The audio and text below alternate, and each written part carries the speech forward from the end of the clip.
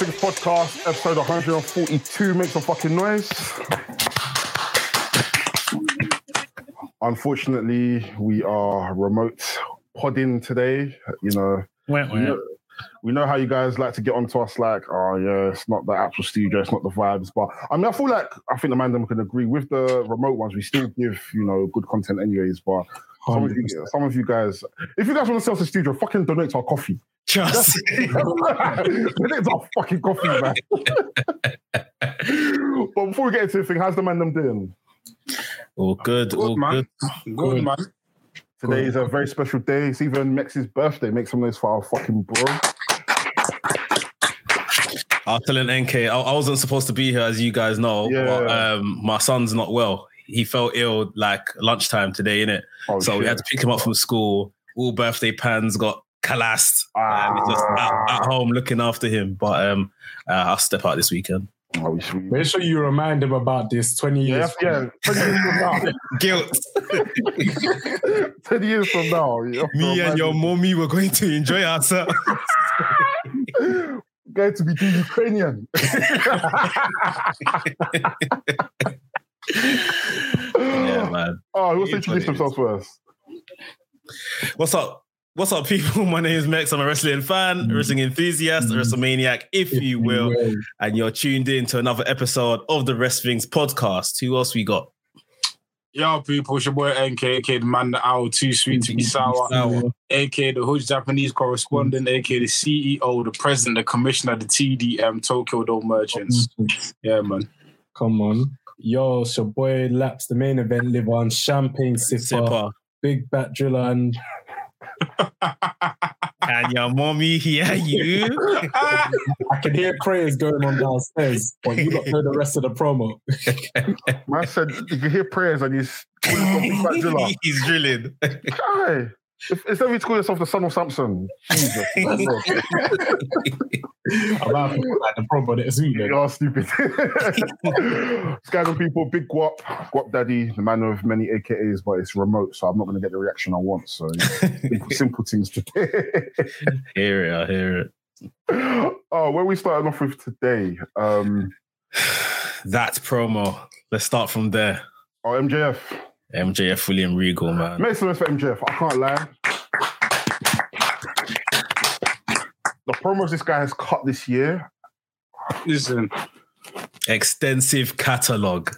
Generational, bro. Extensive catalogue. This guy is going to be able to write books, comic books, tell stories for years. We're going to be talking about these promos for years. Like, it's crazy what he's done this year alone. Like, let alone since AEW started and he came to prominence. It's mad. It's nuts. Like, just the kid, like I said, from the CM Punk feud, even within that CM Punk feud, you have Bear. Obviously, the promo he cut on Tony Khan, controversial, but, effective. This promo here, even the promos he's been cutting, throughout his return has been mad. Like, and the thing is, he hasn't even. I'm telling you, when he gets the title, it's going to be even worse. Like, we're just going to see promo after promo after promo after promo. Yeah, man. Listen, like he's give him a new. I know he just signed a new contract. Give him a new contract. Give him another one. Another one. They need to look. Listen.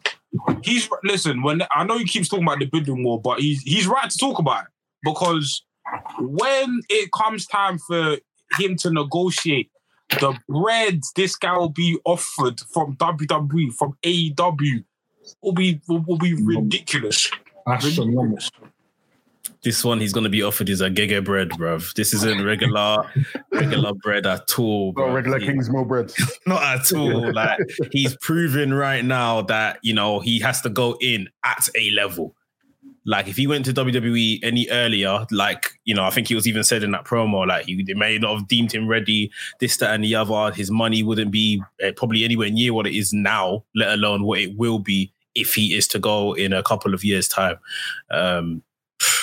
I personally thought after he had done his part and I saw the crowd doing a standing ovation, I said, I swear this is unprecedented. I've never seen anyone get a standing ovation in the middle of a segment. Standing, clapping, everything.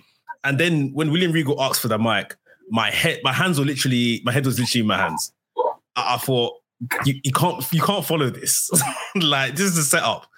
But he done his thing as well. Like, and I was even thinking, like, I know of a time where William Regal has had such a prominent position in a segment like that either. Like, where he's had to cut a promo of that intensity, like, to kind of rebuttal what my man just said.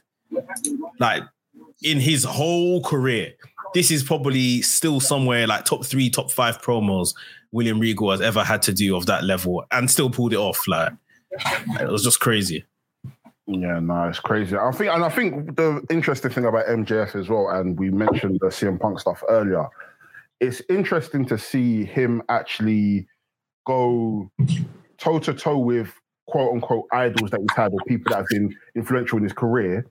And I said in the GC as well, like, it seems like this guy's got 1,000 villain origin stories. Like, everybody has a part to play in the rise of MJF, and him now overcoming it, and him becoming the person that he is, and why he is the person he is today. And just like you said with the rebuttal, like, when MJF said what he had to say, in my head I was thinking, I love William Regal, but I honestly don't know what he's going to say You're done. You're finished. To counter this.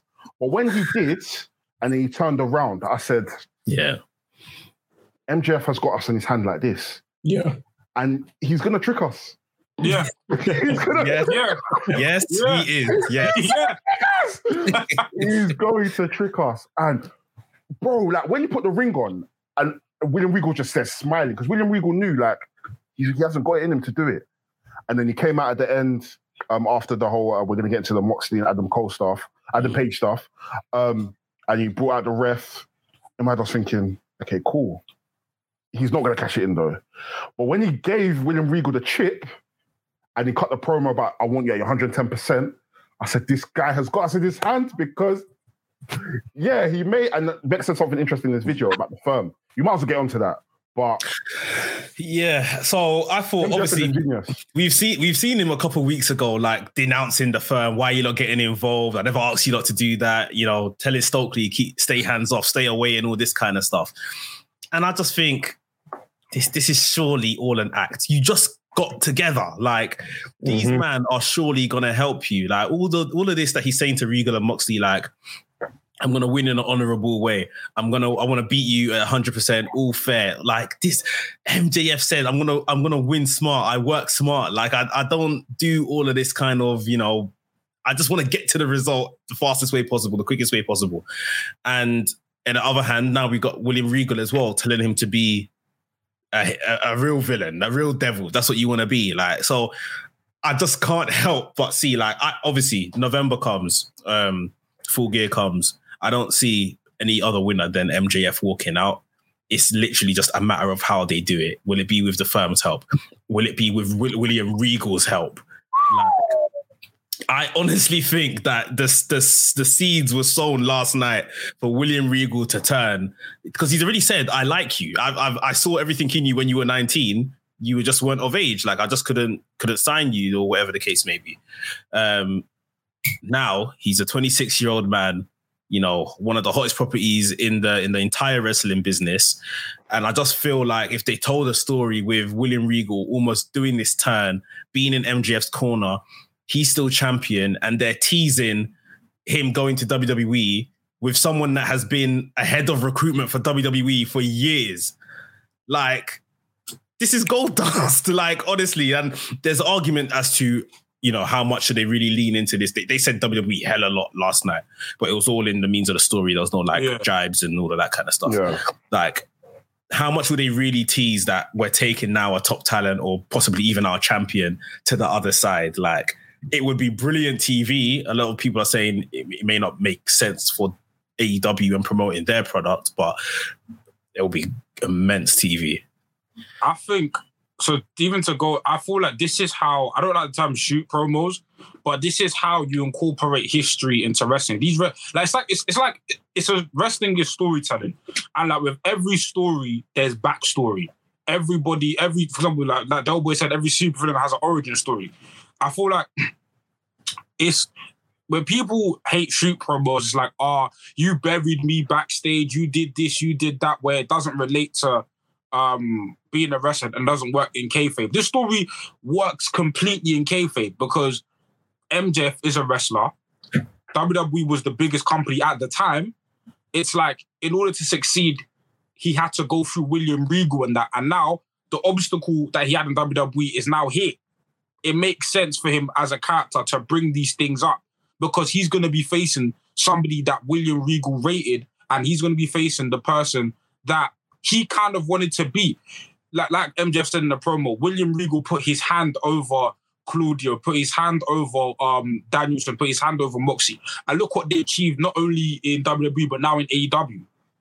So it makes sense that, I'm going to beat the person that you put your arm around to show you that I'm the guy you should have invested in all of this time. So I feel like just having that backstory for MJF makes so much sense. And like Del Boy said, he's going to trick us, but I feel like him allowing us to see like his softer side, his more vulnerable side, is gonna make us think, do you know what? Maybe there's a hope for change for MJF. Maybe, do you know what? MJF is turning a new leaf. And the thing is, this isn't just something that's been happening with this feud. It's been happening with CM Punk. And it happens all the time with when MJF meets an idol or a mentor. The vulnerable, even if you go back to Cody Rhodes back in 2019, like MJF is always at his most vulnerable when he meets people he actually respects. But this time, like, we're getting to see him like really like be vulnerable, so that when the time comes and we think, do you know what, MJF is going to do the right thing, he's going to trick us, and we're going to be like, wow. So you got us invested for these men for these months. You poured your heart out. You talked about your not being scouted by WWE. You talked about being a Jew boy. You talked about being having ADHD. You talked about all of these things for you just to betray us in the end. I'm telling you, it's gonna hit differently. And I like this story that we're telling. We've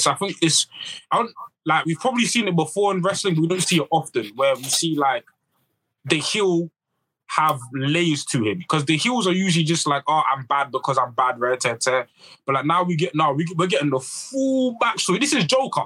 Yeah. This is the movie Joker. We're getting the full origin story of why I'm like this and why I'm going to continue being like this. So don't be mad at me like I owe you anything, because you know the full story. Don't look at me like I owe you anything. So yeah. Now his character work is A1. It's sensational. It's A1. So many layers, like a flipping onion, bruv. Like, it's literally every feud. It's like, this is what I'm feuding with, or who I'm feuding with. He'll probably write, how the story should turn out, this, that, and the other. Like you're saying, pull up on certain things that have literally happened in past. And, we don't know how much of stuff is the truth, or, but I'm sure a lot of these situations and stuff, it's probably about 90% true. And then, 10%, Maggie and seasoning to make it into a TV story.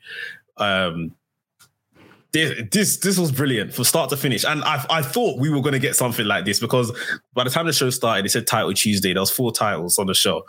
I thought, okay, but they're not going to give these matches like half an hour each. It's going to be promos, but someone's going to get a promo. And then when William Regal came out, and then obviously got cut off straight away by MJF's music, I just sat up, I paid attention. I said, okay, cool. This is it. This is the 15-minute or 20-minute promo that's going to just, fill this section of the show. And it was just awesome, man. Yeah. Yeah, pretty much what you guys said. I'm just very intrigued to see where this is going, like how this moves going forward. And obviously MJF is obviously going to be the one to beat Jon Moxley. What would happen next after he's won the title? Like, where do we go from there? Not like I'm rushing into that, but I'm just intrigued to see, cool, he's revealed, like, listen, I am always the devil that I said I was. Who is going to be his first feud? Who do you man think? Maybe Hangman?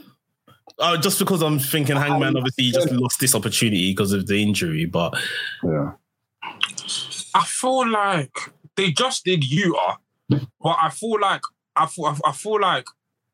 they'll do Utah again. Maybe not as the first feud, but they'll do Utah again. I just feel like them two have a good dynamic. I just had a thought. CM Punk. Not even fuck that nigga, man. This is probably very, very far-fetched, isn't it? But we started to see the dissension of Wheeler Yuta from BCC a little bit. Yeah. We started to tease him and Danielson. Might be a stretch, but do you think maybe Wheeler Yuta could be the one to cost Moxley just to spite Danielson? Nah. Because it's a stretch, but he did say, never meet your heroes. It could be a thing where it's like, you know what? Because remember, them two were going to shake hands. Yeah. They were going to shake hands, so it could be. It's a stretch.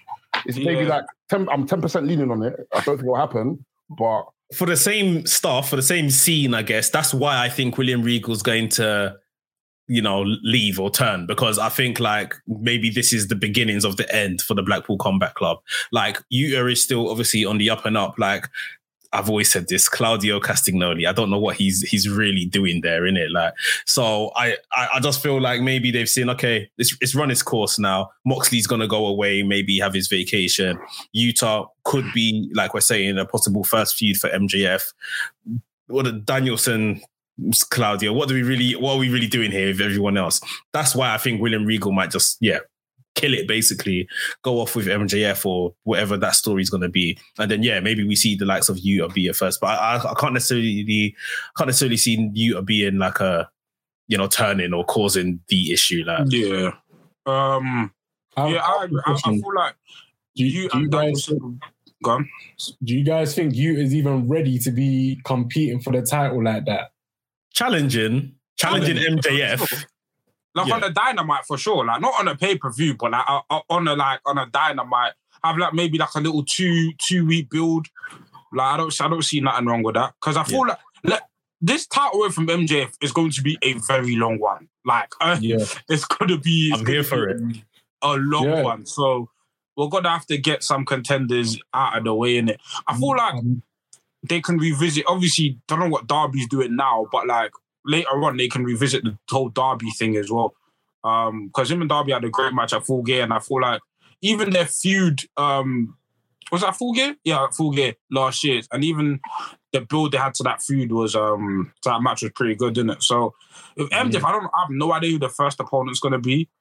Hangman's probably the best bet, because he's like that baby face that most of the crowd love. That MJF can really like, if he beats Hangman Page, it's like, okay, like we really hate you because Hangman Page like a beloved guy. But man. I mean, Hangman makes sense because, to establish a champion, you kind of have to beat the former champions. So after beating Moxley, Hangman, perfect sense. The question is, who after Hangman? I can't remember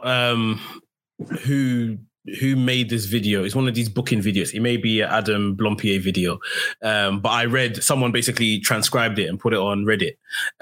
So I was reading it. And they said, obviously, when they book in MJF's run as champion, the first half should be like a pretty much normal run. He's been dominant, beating a couple guys. But then obviously his contract is to run out January 2024. So it'll get to a point in the run, like halfway through next year, 2023, where it's like people looking around at each other like, all right, we have to take the belt off this guy, otherwise he's going to leave with it. And that's when you start pulling out the big guns and the opposition get bigger and bigger and bigger. You get maybe your last hope is maybe like a Kenny Omega at Full Gear next year, and MJF still beats him. And then this is obviously fantasy booking. They said that I think it was they get a one night only Cody Rhodes to come back at Winter is Coming. Listen, this is not my story, innit? They get Cody Rhodes to come back one night only at Winter is Coming, and he wins the championship back, so MJF doesn't leave with it, and then just drops it basically, just to relinquish it, take it off him basically, and that will kind of close off the MJF Cody story at the same time. I mean, it's a very far-fetched. I like the idea until it kind of got to there, because obviously we know that's a bit obviously maybe Danielson, maybe, or someone like that, or I don't know.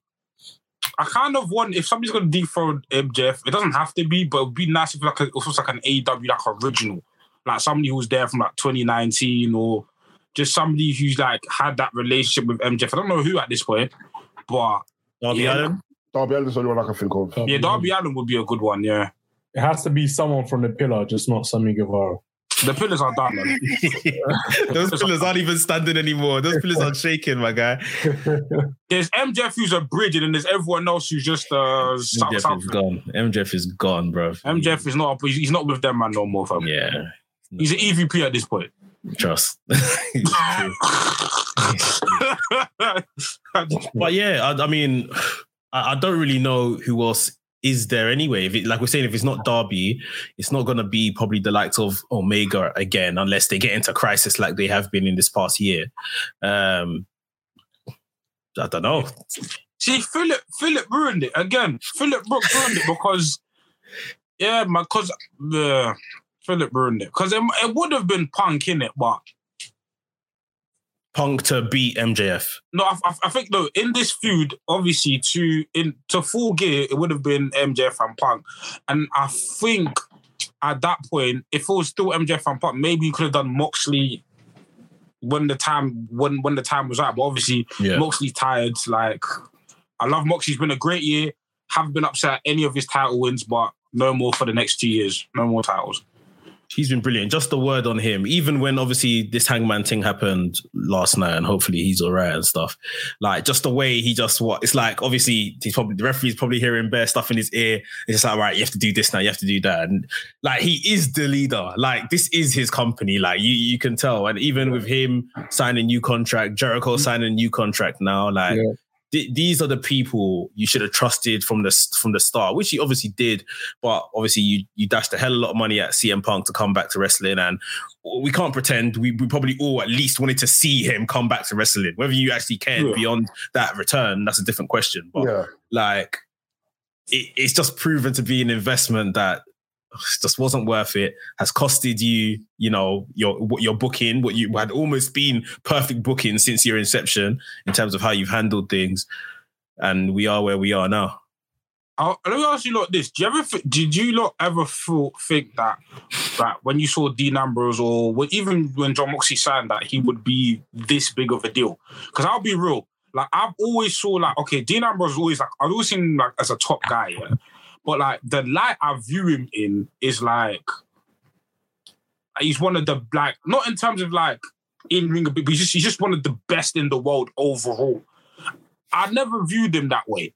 But previously, did you not foresee like Jon Moxley's right? Did you know he always had this in him, or was it a thing of like, nah, he proved you wrong? I'll be honest, I didn't think he had this in him, because like, when I looked at him in WWE as Dean Ambrose, he was always in the shadow of like Seth Rollins or Roman Reigns. So it was kind of hard to see him as like someone that has the potential to be this top guy.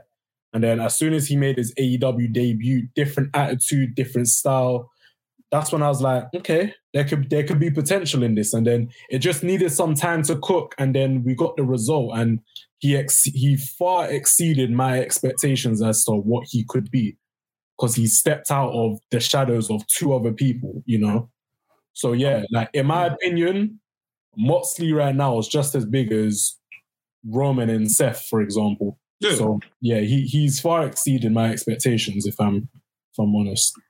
I think for me, I saw him in like CZW and FCW, so I was kind of aware of like, in terms of like promo skills around that period of time, Moxley was ahead of hella people. Like the entire FCW class, bro, he was clear of everyone. And there was even a period where him and Mick Foley were meant to get into a feud. Like they done like this shoot where it was like online stuff, innit, where they were meant to have a feud, innit. And for someone like Mick Foley to believe in him that early on, and then obviously you got to WWE, he done what he did. In WWE, he was a massive deal. Like, we can't ever pretend he was a massive deal, do you know what I mean? So when he left, and we saw from the send-off that WWE gave him that this isn't any regular schmegular, what's he called, Tyler Rex or Kurt Hawkins, you know what I mean? This is Dean Ambrose. So for you to get a send-off like that that like WWE in the back of their head, they're probably thinking, yeah, we fucked up because if we'd just given this guy what he wanted and what he wanted to do, something could have been. And for him to now come out and from the production of like the promos, like the vignettes that he did when he left WWE to him joining New Japan and G1. You know, then him coming to AEW, just his arrival in AEW and the reaction he got and the energy that he had, like when he was there. In my head, I was like, you know what? This is not the same guy that we saw in WWE. We're going back to like early 2010s. Like he's back in his element now. You can tell like he was having the time of his life. You know, he won the the IWGP US Championship. He was having bangers in fucking AEW early on. So to see where he is now, like, I think it was already preset from like when he joined AEW. Just to echo that, like again, I remember watching him and the whole of the Shield and all of these lot in when I was in uni, FCW on YouTube and stuff like that. He was the top guy. He was the top guy then in the Shield. This is it. When he was a Shield, like he was cutting all the promos, everything. So I think that's where my confusion was when the Shield disbanded. Obviously, Seth Rollins' story was the one that kind of took off. Roman was then the guy they wanted to push, and Dean was. I don't know. They weren't really doing much with him, innit? Like he was like Roman's number 2 almost. And then he became WWE champion. You could see they had a lot of stock in him. But at the same time, they were still booking to do a lot of stuff. The character was more wacky rather than kind of violence, like, hardcore like he is now. And then upon leaving, when he went to AEW and AEW was formed, obviously from the names that we knew early on that was going to be attached to AEW, I thought, okay, he's going to be a big name because he's the WWE guy coming in. But at the same time, like, these man can really wrestle. Like, I'm seeing him go after Omega on night 1 and I'm thinking, you can't wrestle like Omega, bro. Like, this is different. 2 different things, innit? Like, you could do your thing, but Omega's thing's different. But honestly, no word of a lie. And don't clip this and take this out of context, yeah? Moxley is Austin to AEW. I agree. He's very much Stone Cold Steve Austin right now. Yeah. Like, it's obviously not crazy as Austin was. Wrestling was different them times. But he has become, like, just that figure. Like, he's AEW. It's him. It's true. It's him. AEW. Like, for me, AEW is like, it's the elite. But AEW is Moxley. Yeah. Like the elite could leave.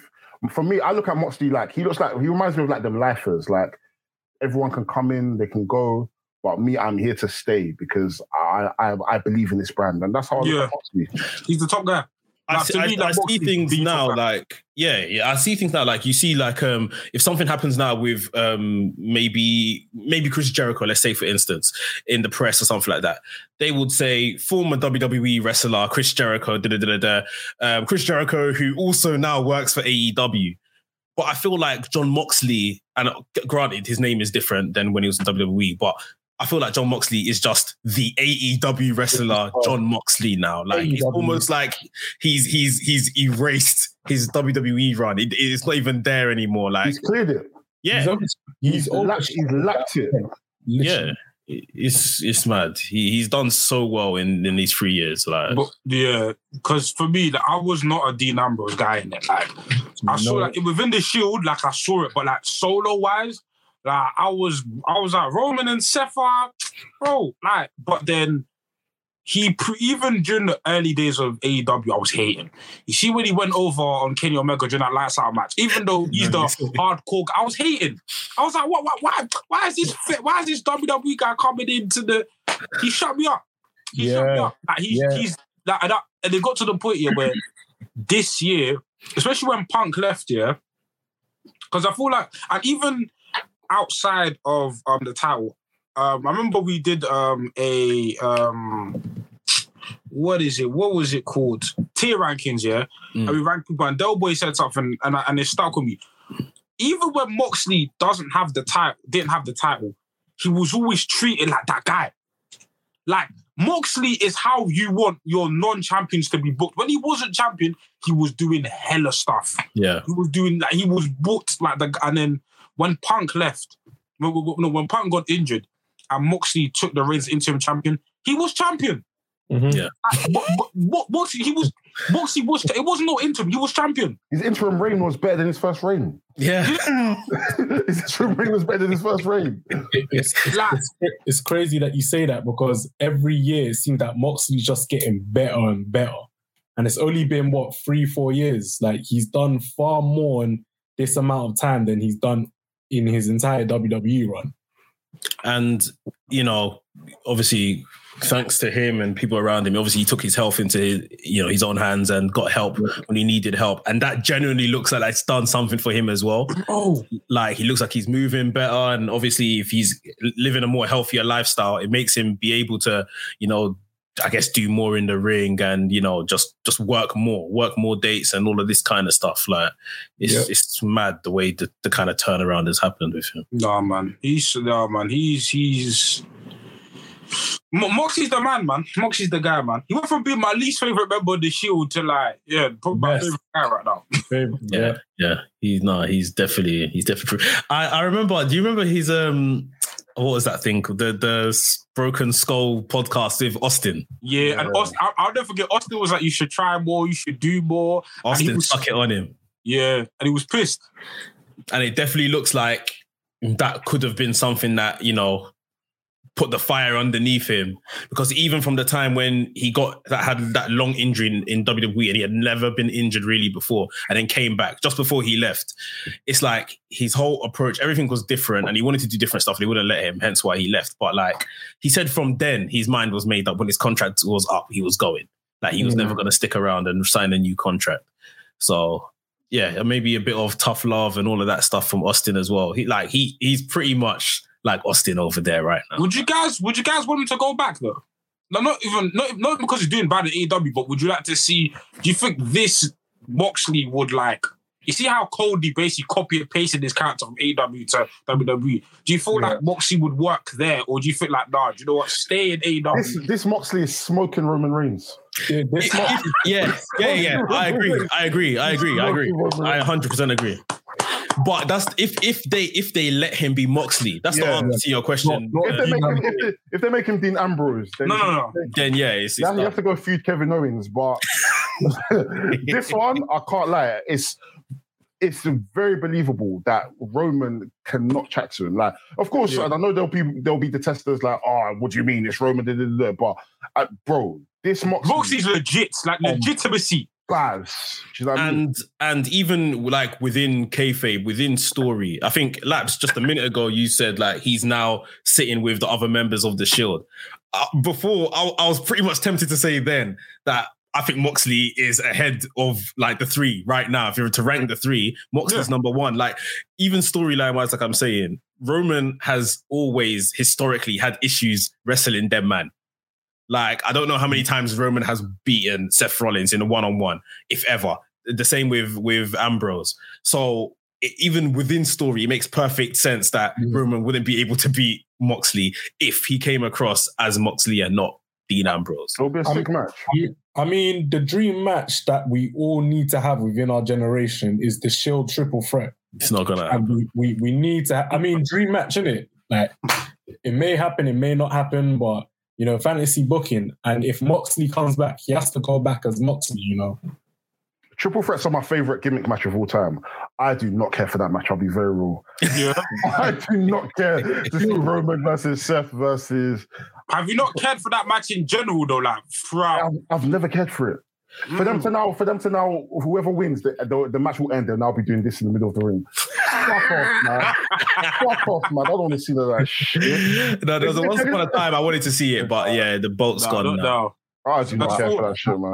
I want to see it now simply because of the progress Moxley has made.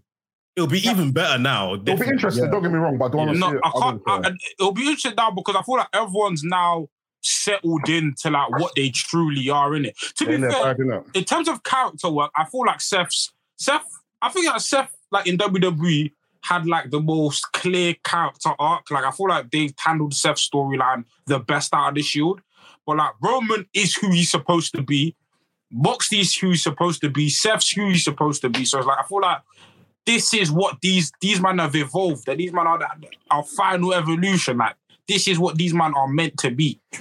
Yeah, if you're to look at it like that, I mean, when we have conversations, it's the greatest faction ever. Like, boy, in terms of what they accomplished as a faction, what they've accomplished separately as a result of the faction, these men are clear. They're on top of the industry. Yeah. Whether you watch this, that, and the other, they're on top of the industry. So, yeah, they've done a flipping good job, honestly. Big facts, man. What else happened on AEW? Oh, boy. Oh, Dalton Castle and Chris Jericho. Oh, yeah, big match. That was cold. Take that fucking belt off Wardlow. I don't want to see with the TNT belt anymore. Give it to my nigga Dalton Castle, man. No, I can't, like, Dalton Castle, yeah. Like, because I know TK said the basically the ROH is going to be, like... Yeah, it's coming back, innit? It's coming in 2020. Dalton Castle, AEW, like, don't forget RH, but AEW, like, TNT. AEW. Yeah. Dalton Castle, what? But that entrance, so not like, listen, Dalton Castle, Ring of Honor 2009, I remember, because especially around 2016, he was getting, like, when Tyler Breeze and NXT, people were saying, Tyler Breeze, Dalton Castle, I've always said Dalton Castle's clear. Dalton Castle's the king fashionista. Triple H wanted him. Yeah, Dalton Castle's that guy. And for him to just get the platform, bro, he look how over he was. And bare man on the timeline were like, bare man, and I'm sure a lot of the man in the arena as well probably weren't huge ROH guys or didn't know like who Dalton was. He made a statement. He made it. Those two, the appearance he had on Rampage and the appearance he had on Dynamite, Dalton Castle's that guy. And I can't lie, Chris Jericho saved that Ring of Honor title. He saved it. Because listen, we all know what happened to Jonathan Gresham. Listen, I have my opinions on him, but whatever. They called him a madman, but he was right. They called Jonathan Gresham a madman, but he was right. He was right. It should have been bad. I can't. It should have been Bandido instead of him for me. But anyway, that's a different question for a different day. It should have been Bandido instead of him. But listen, Claudio, it was a nice moment, but it ain't do nothing. This is what the championship needed. It needed a guy of Chris Jericho's profile. And not only of Chris Jericho's profile, but look how already the guys he's defeated in his reign. He's got Bandido on the resume. He's got Danielson on the resume. He's got Dalton Castle. And then the little montage did before, he's probably going to face bare other ROH guys. Hey, bring back Low Key. Bring Homicide. Bring all of these, man. This reign. Low Key. Hey, man. Do something. I feel like, like this Jericho reign, already the Ultra thing's over. I think this Jericho reign is going to be so cold. It's going to be the reign where we say, finally, like, and I said this when Jericho won the belt on Grand Slam. We're going to be seeing this title main event in Dynamite because it's Chris Jericho. It's Chris Jericho. There's no way you can put Chris Jericho on the back burner. So let this reign continue. But like we always say, after this reign, it's going to be scary again. But let's enjoy the reign for what it is, because after this, it'll be scary. But right now, it's good times. It's good times. I mean, they have announced that they're going to be. So obviously, they got their final pay-per-view in December, and then they're going to try and bring it. Yeah, final battle. Then they're going to be doing a weekly show in 2023. So I mean, we're just seized to see what happens with the show. I think you should keep the title when the show. You shouldn't use the title before the show comes, though. Like I don't. You should keep the title until, like, basically what it was with AEW. Like, it should be the first champion that people see on television should be Chris Jericho.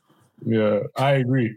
So have they announced is it a streaming service? Is it TV? Have they announced it? No, they've got plans for 2023 and that. Yeah, I believe, according to like Meltz and with them lot, it looks like a streaming service. It looks like That's it. Not bad. But it looks like probably like HBO Max, like a Warner Brothers streaming service, innit? So hey, just get it somewhere, innit? The plug. I hear that. I said the plug. What was I gonna say? Do you, after what happened the other on Dynamite, do you see Jerry Lynn putting on his boots and having a match with Jericho? Please no. No. The last match I watched them do in TNA was against RVD, and this was a fair few years ago, maybe like 6-7 years ago. God, my friend, please, it's okay. Finished. You're former Ring of Honor champion. The most you could do is like, you know what? I can't wrestle, but here's a former champion you can face. Keep it at that. or maybe have him bring out his someone at final battle. Other than that, please, I don't want to see my goats injure themselves anymore. I'm tired. And Hashi's already done. So Great Muta's already is retiring in January. Please, let's let people enjoy their flowers while they can. So what Ring of Honor champions would you like to see Jericho face? Former Ring of Honor champions would you like to see Jericho face? I mean, there's still a lot. I think we were speaking about this in the group chat the other day. That's the likes that he can come out and easily beat. We're talking, I guess, Samoa Joe's there. What's his face? Christopher Daniels is backstage. Jay Lethal's there. These are just all kind of dynamite wins, and you see what I mean. These men are cold, but they're not. In AEW land, nah. If I did my way, it would be Jay Lethal to beat him. I'll be real. If I had it my way, but if there are any former champions, I would say beat him. It has to be Adam Cole. I was gonna say, but isn't that like a backwards move for Adam Cole? But why Adam Cole though? Because Adam Cole is probably the greatest Ring of Honor champion. Yeah, that he's definitely like one of the higher profile ones. Yeah, especially if they want to start a streaming service and have someone that is recognizable there. Then yeah, but I almost feel like that's the answer, but that's a backwards move for Adam Cole and his career. Somewhat. But you know what's mad? This is AEW's fault for making it look like that. Because generally, as we look at Ring of Honor is a 20-year-old company. Yeah. At one point, this was, regardless of whether it was a major company or minor company, this was one of the places to be. Whereas now, I'd rather go and wrestle in York Hall than go and wrestle in Ring of Honor. Do you know what I mean? So this is Ring of Honor's fault. This is AEW's fault. My thing is, presentation is key. 100. You're having Ring of Honor matches, but you have Aubrey Edwards, whatever her fucking name is. She's one that's refereeing these matches. It doesn't even make the company seem like it's important. It's making it seem like they're just coming to wrestle because we have nothing. We just want to fill the match card. It's ridiculous. No, I feel like what Ring of Honor should go back to is like what Ring of Honor did. Ring of Honor had mad exports. You'd see, especially with New Japan guy, you'd see mad exports. You'd see just a lot of, like, if you deep some of the dream matches Ring of Honor has given us, bro, bring that flavor to actual Ring of Honor. I feel like I'm not as doom and gloom on Ring of Honor yet because I want to see what the TV. But I understand the criticisms. I'm a bit more. Huh? I'm doom and I'm gloom. No, I know you are. But I feel like this is what I wanted from the Jericho, from Ring of Honor in general. When Tony Khan bought it, I was like, cool. Using a guy like Jericho, obviously Ring of Honor is a big company, but like using a guy like Jericho to put put eyes on the Ring of Honor title, so that when even, let's say, a new up-and-coming guy beats him or a former talent beats him, it means something. Do you know what I'm saying? Because once the belt, whether it's booking, when the belt was on Claudio and Gresham, I'm thinking, who gives a damn? And that's due to people did give a damn on Gresham at the belt, because remember, he was wrestling around the world. He was defending it like a world title. The beginning. Mainly most of it. Remember, he was in the UK. I would say, but it's when he lost it, he didn't have when he lost it, because remember, he was wrestling in GCW, he was wrestling in Impact, he was wrestling in the UK. Because he won the belt at the end of last year at Final Battle, didn't he? Yeah, end of last year. And until he lost it. He was taking it around the world. It's when he now got my friend, you're dropping the belt, and he decided to not come out his octopus jacket. And Claudio had the belt. That's when it was like... Man was throwing temper tantrum and didn't come out in his attire. You know what I mean? So, like you said, Chris Jericho, whoever beats him, it's a massive rub. Yeah. Massive. It's just a matter of what happens next? Will we still look at this belt as what we see the belt is now? And the first step is that it's changing the design, because this design fucking sucks. Oh, 100%. Go back to the old design. When did the design change? Your boy Gresham. Heritage tax. Because Bandido had COVID in it, so he couldn't wrestle, didn't defend the title. So then they said, let's bring back this old belt. So then it was him versus Jay Lethal for the belt. He won it, and then obviously they done the unification, and obviously he kept the old one.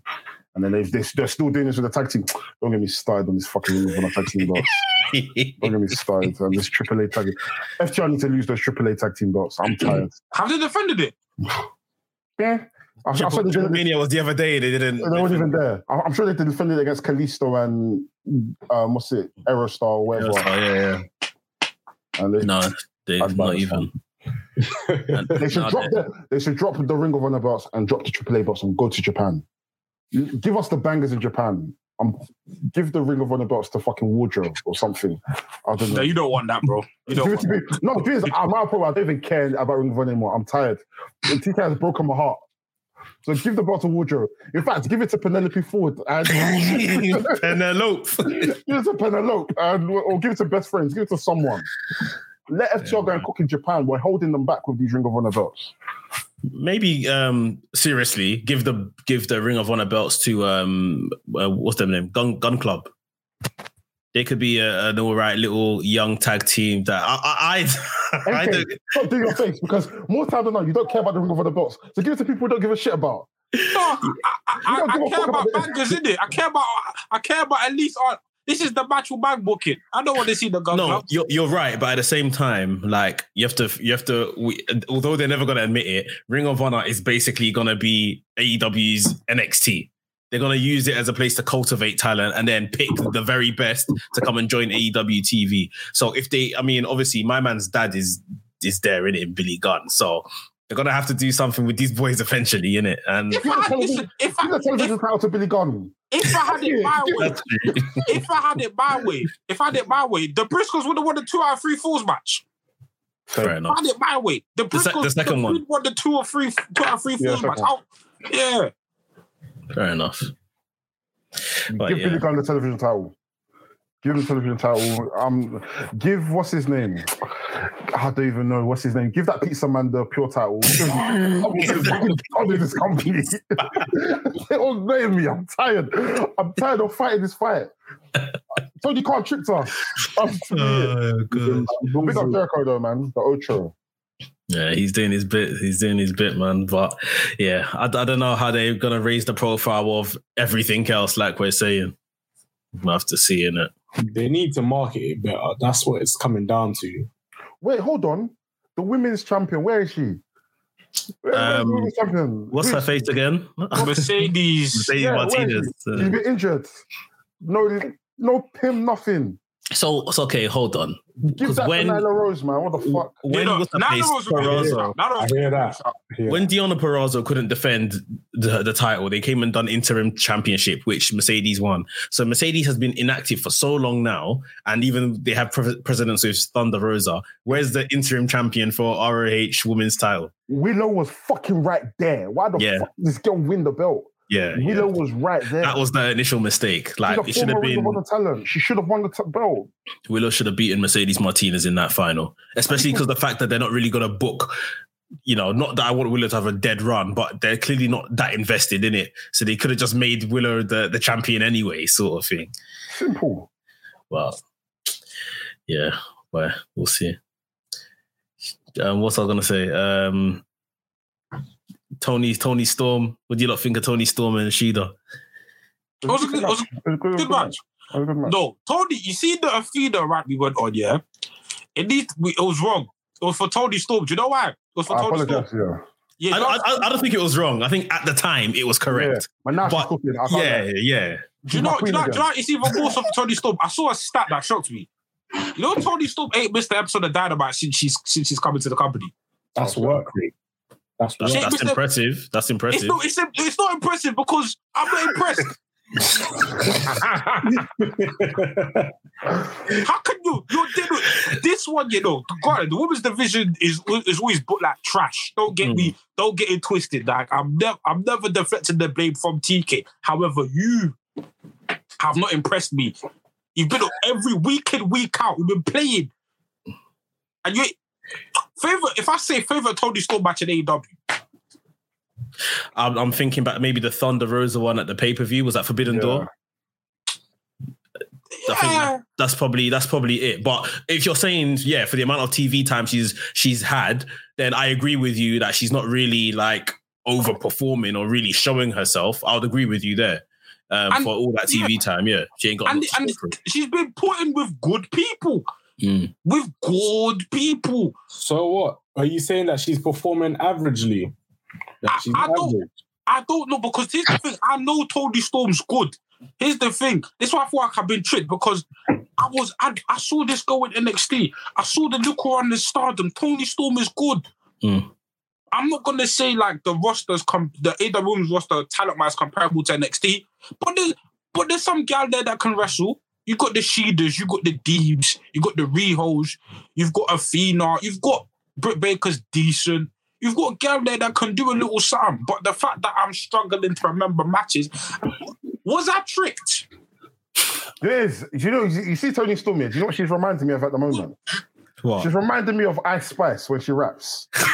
Like, the talent is there, but you can see that she's not bothered. Like, Ice Spice raps as if like, I'm just saying words because I can, and you're just going to look at me because I'm sexy. That's what I'm looking at Toni Storm at the moment. Toni Storm knows that she's great and she knows she's good looking, but I'm just not seeing that dog in her that I've seen in her Stardom run, in her NXT UK run, her NXT stuff. Okay. It's like I'm seeing little glimpses here and there, but for the most part, it's like I'm watching it and I'm thinking, I can do without this match. That's how I'm feeling. Okay, so that makes me think, because generally there's this thing in sport where when you're wrestling someone, in this case, that your competitor's not of your level, you don't perform. Like, because that competitive edge ain't there. So is it maybe a thing that Toni Storm hasn't got enough equals? Because, if we're to rank the women's division in terms of ability, we know Toni Storm is, probably top 3 of that current AEW women's crop, top 3, top 5. So maybe she's wrestling people that she's not getting the best out of, and she can't raise her level because it's just, And the chemistry is a real thing, in it. But I mean, for the most part, like we said, she's facing the likes of Deeb, she's facing the Sheeders. Like, these are people that are, for me personally, either on your level or top maybe 5.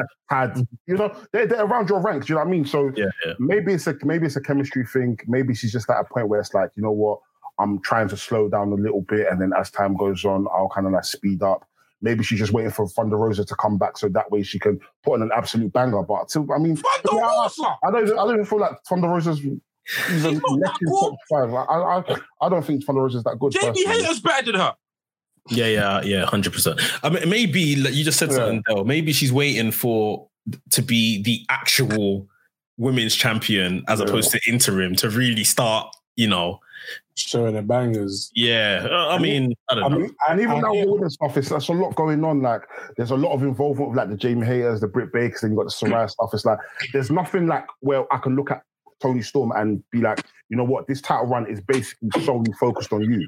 There's a lot of different playing points where it's like she's playing second fiddle right now in Saraya.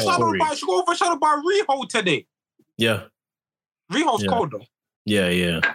She's playing second fiddle, and as women's champion, holding a belt, a singles title, like Saraya's in front of her, the Britt Baker, Jamie Hayter, the crowd are crazy behind, like Jade Cargill, of course, and then Toni Storm probably comes in there somewhere afterwards. Like, yeah, she's not being positioned the best, so it's karma, anyways. Because when she came in, that's how I felt about Thunder Rosa. I felt like I don't really care about Thunder Rosa because Toni Storm's here now. So it's payback. GBG, get back. Back gag. I hear it. Why? Anything else happen at AEW? The trios match. That was a good match. That's a good match. Do you think Pac, with this Hammer thing and obviously Phoenix stopping him, is that going to play out into something, you reckon? I love Death Triangle. But at some point, we got to let that shit go. 100%. We got to let that shit go. I'm done with it already, if I'm completely honest. Pac needs to go out and shine by himself. The All Atlantic, I wasn't satisfied. It didn't fill me up. Yeah, it wasn't the meal that I wanted.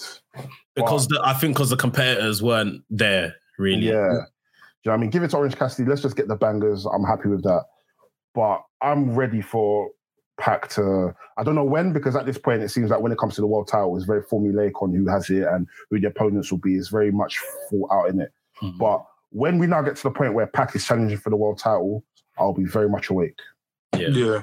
I'm tired of Death Triangle. Every eye will open, every ear will hear, bro. When Pac is in that picture, dangerous sight. I'm also waiting for a Penta singles run. Penta on the singles run. I think all of them. Yeah, all of them. Yeah, all of them. But for me, like character-wise, I think Phoenix will be good because he's Phoenix in it. But I feel like out of the three, if I was to pick one that will kind of struggle, will be Phoenix. Yeah, I would agree. Yeah. But Phoenix will still be good. But yeah, but why would you say Phoenix will struggle? How comes? In terms of what? In terms of character. Oh, okay. Character. Is it because he's only been seen as like a baby face? No, I just think Penta's way more interested. As like, don't get me wrong, if we were to say, we're going to a random house show, who do I want to watch wrestle, Penta or Phoenix? I'll probably watch Phoenix wrestle. So if I want to like see a storyline unfold or see this character week to week, Penta's a ridiculous character. Like as a character, he's ridiculous. It makes sense why you said that, because even if you look back in Lucha Underground as well, Penta had the great character. Yeah. The story arc was amazing. Bangers, The story arc was amazing. Absolutely amazing. Yeah. I'm intrigued to see what happens when, Death Triangle decides to implode.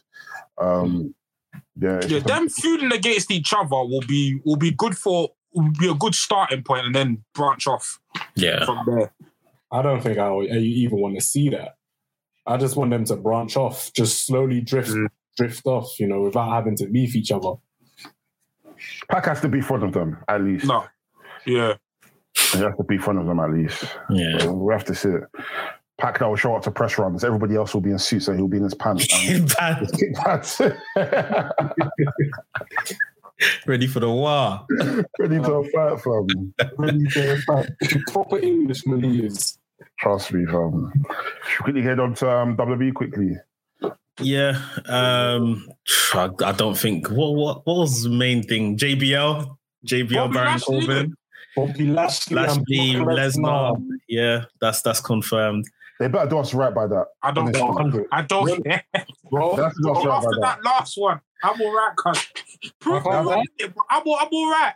I'm not full if you can't do, but you can be my shit be worse. I won't let you trip me twice. I'm not allowing it. My shit be worse. I won't let you trip me twice. This is the Paul Levesque era. I have faith in this feud. After what happened on Monday, Lashley looked strong. After he just battered Lesnar, they were all cheering for Lashley, bro. No. You see that Royal Rumble vignette? I'm so sorry. I'm annoyed. Because I watched it with you, but I was... You man saw me at Hooked on Wrestling. I wasn't really giving a damn about the pay-per-view. That vignette, I woke up. I said, wow, Lashley versus Lesnar, it's time.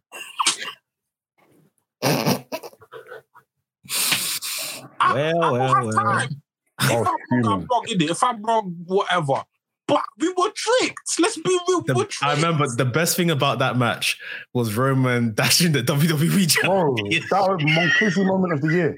For me, I think that's one of my favorite moments of the year. Like, if we were to do like a wrestling's award, I would spoke about our favorite moment. For me, in terms of like, bro, the nonchalance in him throwing that belt is the greatest thing I've ever seen. I can't even describe it. His facial expression was crazy. And the fact that Bobby won and MVP was celebrating as if he had done something. My nigga, he's a joke, man. I sit down, my friend. What the fuck? You're there putting your arms up, celebrating.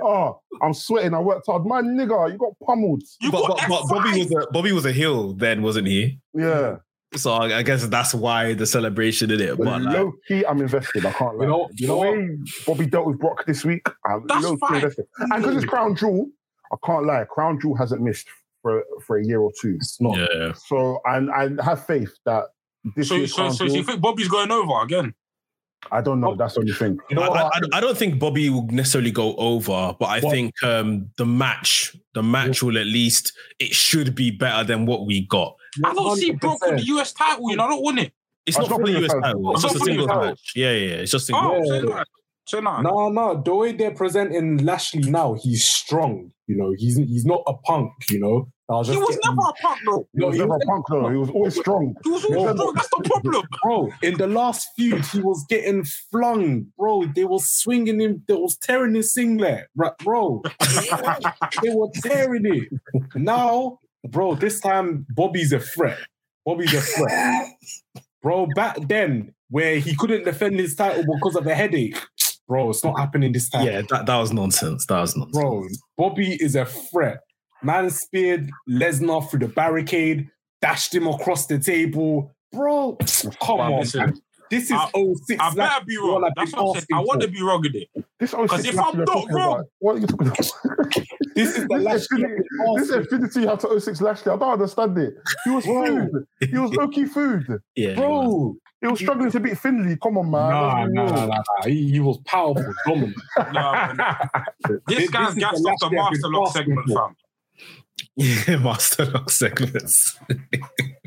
No, listen, I want to be wrong in it because if I'm not wrong, this was members of the podcast's dream match, innit? So it better deliver at some point because what the hell? What kind of dream match is this, fam? This is Nightmare on Elm Street, fam. Like, I'm giving it a second chance because, yeah, it's Triple H's era. At the same time, I'm thinking, will Brock pull it out for Bobby? Like, will they actually work together to put on a genuinely good match? I mean, to be fair, like Del said, now, though. Yeah, like Del said, generally Crown Jewel has been good in recent times, and he is a lot more generous, and he is doing a lot more character-related stuff and selling for other people. So ideally, yeah, this match is going to be the match we should have got in the first place. There's no belts attached either, so we don't need to get a Roman getting it, interfering. There's no one else has to be invested in this. Basically, it's just these two men warring each other, which is basically what it should have always been. A championship at WrestleMania would have been ideal, but again, you never know if you're going to get a clean finish. But there is no reason for us not to get some type of good dominant match between these guys and a somewhat at least clean finish that says, all right, this guy undoubtedly beat the other guy. So we need a press conference. Yeah. Like UFC. They need to run it UFC style, 100. Bro, we need a press conference. So what was the press conference? Oh, sorry. Logan Paul and Roman, my bad. Yeah. For Lashley and Lesnar, 2, we need that press conference. We need a media squad of them, man. No, but it needs to be a brawl, though. We need Daniel Cormier versus John Jones, fam. Them man come up and then they tear up the set. And scatter them each man other. are brawling into the background. That would be good. Obviously, we got maybe 2 weeks or so, 3 weeks till Crown Jewel. So if they done maybe a contract signing, because they already penned the match in it, so a contract signing to pen the match or whatever the case is, and then you had maybe Brock gets his heat back in the press conference, gets the upper hand on Bobby Lashley or something like that. Do you know what WWE should do more? They've done it 2 times. I think of obviously Rollins and Riddle and then Samoa Joe and Brock. You know when they do those interviews, those segments where it's backstage, somebody's mic'd up in one room, other person's mic'd up. Bring that back for Brock and for Brock and Lashley. When the combat fighters do the face-to-face where it's they're in a dark room. Yeah. They probably have Wade Barrett in the middle. They have Bobby Lashley here. Brock Lesnar that's here. a shout. That's a shout. Production would be sick, fam. I think, man. Because these are 2 fighters at the end of the day. Really and truly, outside of them facing before, there's no real story as to why Bobby and Brock came back to beat up Bobby Lashley. You know what I mean? Just picked on him. Just picked on him for no reason and cost him the belt. So it'll be sick to see, man. Is it fair to give it another chance? I think it is. Could we be disappointed? There is a chance, but for the most part, for what I saw on Monday night, I'm invested because Bobby at least looked like a threat. Do you know what I mean? If it was a thing where he's just come in to do Bobby who, yeah, it's maybe because I was not watching Raw them times. I didn't foresee Bobby getting pummeled. So I didn't see with the Bobby who until recently when I was looking for a GIF for the Arch Wrestling today. No, but the problem is people were gassed. No, that's the thing. People were still gassed during that time, and I was like, cool. The only thing that got me properly was the vignette. I think it's the vignette that got the vignette. The vignette was the one that I said, you know what? Where this is money. It's the comparisons. It's the way they were saying this guy started his career here as an amateur wrestler. So did this guy. This guy went off into, you know, the army, and then this guy done this. And the way they just drew all the comparisons, championship wins, both in WWE champion together. But then after that match, you just clearly saw night and day. Roman Reigns and Brock Lesnar are in a completely different tier to where they see Bobby Lashley, who was probably third in the company at the time, but he's just nowhere near them, like nowhere near. I don't know what Bobby Lashley that was. That wasn't Lashley. That was Schmurder, fam. That was not the correct. That was not the Bobby. That was Schmurder. Hey, Bobby Lashley was Bobby Lickings. Now we have Bobby Lashley. You're fucking crazy. Now we have Bobby Lashley. You're actually crazy, man. We deserve this. We deserve this, and I don't mind Crown Jewel being the kind of offshore place where we get a good match between these lot. Yeah, no facts. But yeah, it should be good. Hopefully, fingers crossed. How does everyone feel about Damage Control? Like, it's not working. You know what it is? It's one of these things where, for me, first and foremost, if you're a faction, you're a tag team, aesthetically, you need to look alike. You need to, like, that's it. Something needs to mesh. They're just three different people. Like, it's you know, Io Shirai obviously is speaking very little English in the promos and stuff like that. So she doesn't even really feel really included.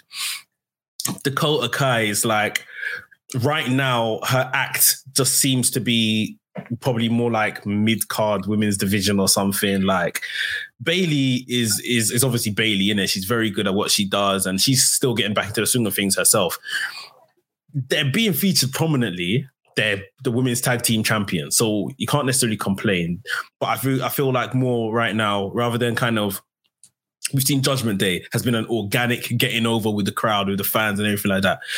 These lot are they're just giving everything. They're just on TV a lot, giving everything, giving all the positions. But I don't really know. Well, I doubt that they're really actually getting over, like, at all. They're just being featured a lot, if that makes sense. But I mean, I was with it. Like, I was on board when it first happened. When I saw them all together, I was like, you know, but as time was getting on, I was just starting to feel like, I just don't feel like Io and Dakota Kai, they don't have chemistry together. I just don't feel like they mesh well as a tag team. And then I saw their finisher, and I said, good God. We're starving. We're actually struggling. What's their finisher? It's like, so think of Aussie Open's finisher. Yeah. But rather than like twist it and slam down, it's like they go backwards. So it's like it's shit, man. It's not a finisher. It's something you do just as a transition move. I'm more invested in that part of the product. So I mean, I want them to do well. Hopefully, as time goes on, like Meg said, organically things start to kind of mesh well together. But for now, I just kind of shut off. And it seems like too many things are happening at once. They've got the stuff that they're doing with Bianca Belair. Now, obviously, Candice LeRae's kind of involved now. It's like there's just so much happening. I don't know. I think a better option would have been maybe putting Candice LeRae in Damage Control as opposed to Io Shirai, and then bringing up Io Shirai as her own entity. I think because at least between Bayley, Candice, and Dakota Kai, they at least all colour their hair or something. There's some kind of aesthetic tie they could have done there. But bro, even what's it called? Candice LeRae and Indy Hartwell. Yeah, that they've obviously dropped the ball with that one sort of thing. And Indy Hartwell's doing nothing in NXT. Bro, like absolutely nothing. She's there in the background. Watching along. So, I mean, Triple H obviously just wanted to get Dakota Kai back into the company. Io Shirai had been doing a lot of nothing in NXT. He wanted to do something with them, but I think we can see now like that this isn't necessarily the answer. I don't think that was a long-term plan with them. It was just exciting to have them all come back at once, but now you can see it's not really the novelty is worn off. Yeah, and I think if Bayley especially doesn't become women's champion within this run, then it's like, to me, the faction hasn't worked. Yeah, because they just like maybe Bayley's then just mentoring these two, but Bayley needs to almost become women's champion to then say, right, the faction have all the gold. This is a dominant faction and stuff like that. But yeah, I don't know. It's just something for the women's, the women's side of things, which I guess they always just struggle to book in general anyway. They're in a dangerous position with it because Sasha Banks just needs to return and you'll forget about Damage Control. It'll be overshadowed. You know what? Look, quickly, I saw Sasha Banks is attending. I can't even remember what it was now. It's popped up on my feed. Sasha Banks will be at this, and the other, or whatever. I was just thinking to myself, Sasha Banks is popping up everywhere apart from where she actually works. Do you not think Sasha Banks is actually coming back to WWE? Like, not for a while, can't it? It's going to be a minute. It's going to be like a good minute. It's going to be like she's going to marinate for time. Next year, you reckon, or maybe next year. I say around June next year. She's gonna. She's coming back though. Like she's coming back. Like there's where else she's gonna go. I mean, the internet is saying obviously Survivor Series this year is in Boston. What does that mean? That seems very... What is that? That's a hometown, nigga. That's a hometown. So it could be that she... Do you think there's a spot for her? Do you think there's a place? Obviously, there's always a spot for Sasha, but what I mean is that is there a vacancy that she can fill right now? War Games. Yeah. Sasha's not home. She can walk into War Games. Sasha's not home, bro. How you mean? Where is she then? Anywhere but where WWE is right now. She's not home. I don't know. I don't right now. I just feel like she's enjoying life. Even Naomi. Yeah. The paradigm. I don't know. I can't see like where they're gonna come back. I can't plot it out. Like I feel they will, but it's just where at this point. I love Naomi to death, yeah. And obviously under Triple H, I don't know, who knows, innit? But do you see things really changing for her if she was to come back? Like in terms of positioning, in terms of like her being fit, like Triple H can't save it. Here's the thing, Triple H ain't gonna save everyone. Yeah, he can't save everyone. And I don't think Naomi was the first FCW women's champion. Yeah. But I don't know, Del, maybe you know, I don't think Triple H was in charge when she was in FCW. Not that I can remember. Yeah, I don't think Triple H was in charge that far back because I think he took over when it was NXT. Like Naomi is obviously good. Like I always say it, like for someone that's been in WWE for so long, like how she's only had these 2 little title reigns is just throughout all of these eras when Divas was here doing nonsense and stuff. Like you could have never made Naomi champion then, at least. Like it doesn't make sense to me. Like, so I know the field of play has changed a bit, but I think Naomi could at least come back and serve a role as like a credible challenger for whoever the champions are, if they don't want to kind of commit to Naomi. But at the same time, you know, Naomi and Sasha Banks have went out to the world now and almost changed their fortune, getting a lot of mainstream success and eyes on them. And especially because of the way WWE do business, you'd almost say it's kind of silly if you don't put the belts on these guys to then have these blogs and all these other places saying, oh, that woman that was at Fashion Week, look, she's the WWE champion or something like that. Like it can work in that way as well. So, I mean, the first thing is when are they going to return, innit? But like, I don't think like you're saying, NK, that Naomi will become like, you know, some 13 times Charlotte Flair over the next year or whatever the case is. But I think they're going to be in prominent positions because of their profile has raised. You know, I'm not going to lie, I think Naomi, she's a great talent and I loved it when she became women's champion, and it was unfortunate that she had to relinquish it because she got injured. But I feel as though she wouldn't be able to get to Sasha's level simply because of the time she's coming to WWE.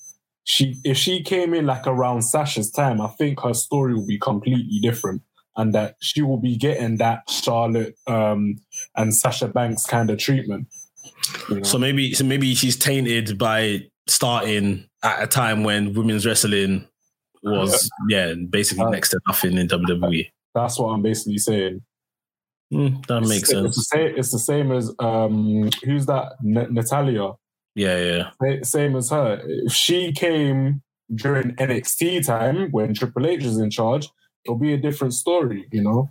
But I look at Natalya as someone that's way more revered than Naomi is. Like, I feel like Naomi should be looked at the way people look at Natalya, where 100%. She should be winning titles here and there. She should be, having prominent title shots when she can. Like, she should be able to go up and down the card and not looked at as like, oh yeah, she's underrated. Like, because Naomi, for the most part, and commentators always say it, pound for pound is one of the best athletes in WWE, period. So the fact that she's not treated like that, and then it took for Beyonce to tweet about, oh yeah, this is my daughter's favorite wrestler, for them to still not even, go heavy on her and shoot her to the moon. Yeah. Bro, it's a serious problem, man. No, it's true. Serious problem. So for Naomi, I don't know. What can she do? She's done everything. Probably has to do OnlyFans at this point. That's probably the only way people take her seriously. That's probably the only way that's probably the only way they'll take her seriously if she does OnlyFans. Any other wrestler, but that one there is a gem. We don't play around. No, of course not. But it just goes to show that, bro, like, really and truly, with the talent that Naomi has, with the tenure that she's had, she should be up and down the card, and she should at least be a 5-time women champion. Yeah, I'm sure Alexa Bliss has had more championship reigns than she's had. Yeah, because not even to be deep, obviously I understand the appeal of this person. I don't mean to she gets a lot of criticism online, but like someone like an Alexa Bliss, Alexa Bliss, like, when you look back at her career, she's had a good career. Go look back at her fame, but it's like, but it's like, raw, like, couldn't, like, Naomi should be looked at, in my opinion, Naomi's a better athlete, better talent. Naomi should have been afforded the same similar opportunities to someone like an Alexa Bliss, to where Alexa Bliss isn't like on the horsewoman level or even on a Bianca Belair level, but she's on a level where it's like, nah, this is a name in the division that we will remember for like years to come. And we'll remember Naomi because of the talent, but in terms of like history books or notable runs, it's going to be hard because of the way they've positioned her and booked her.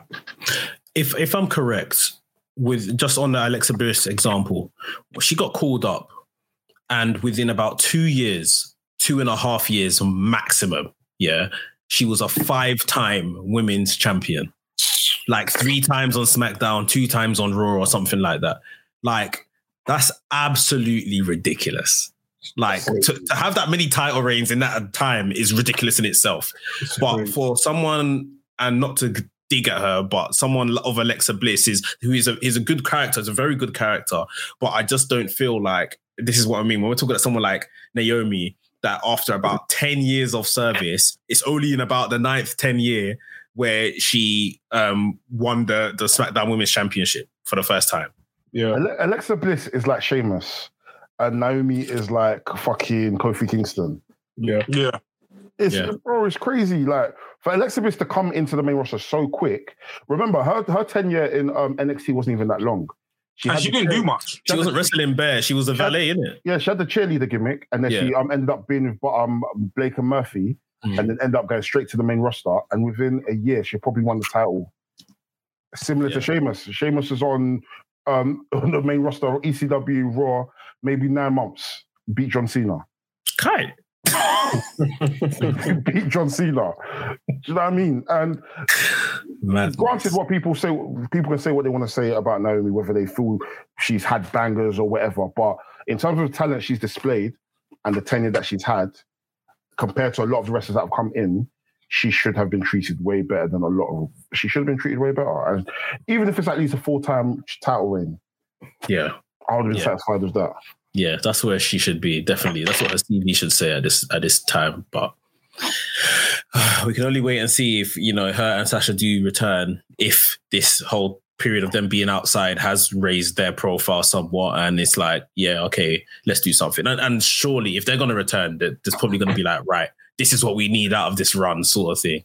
Otherwise, we're not doing it. This is the thing, Sasha.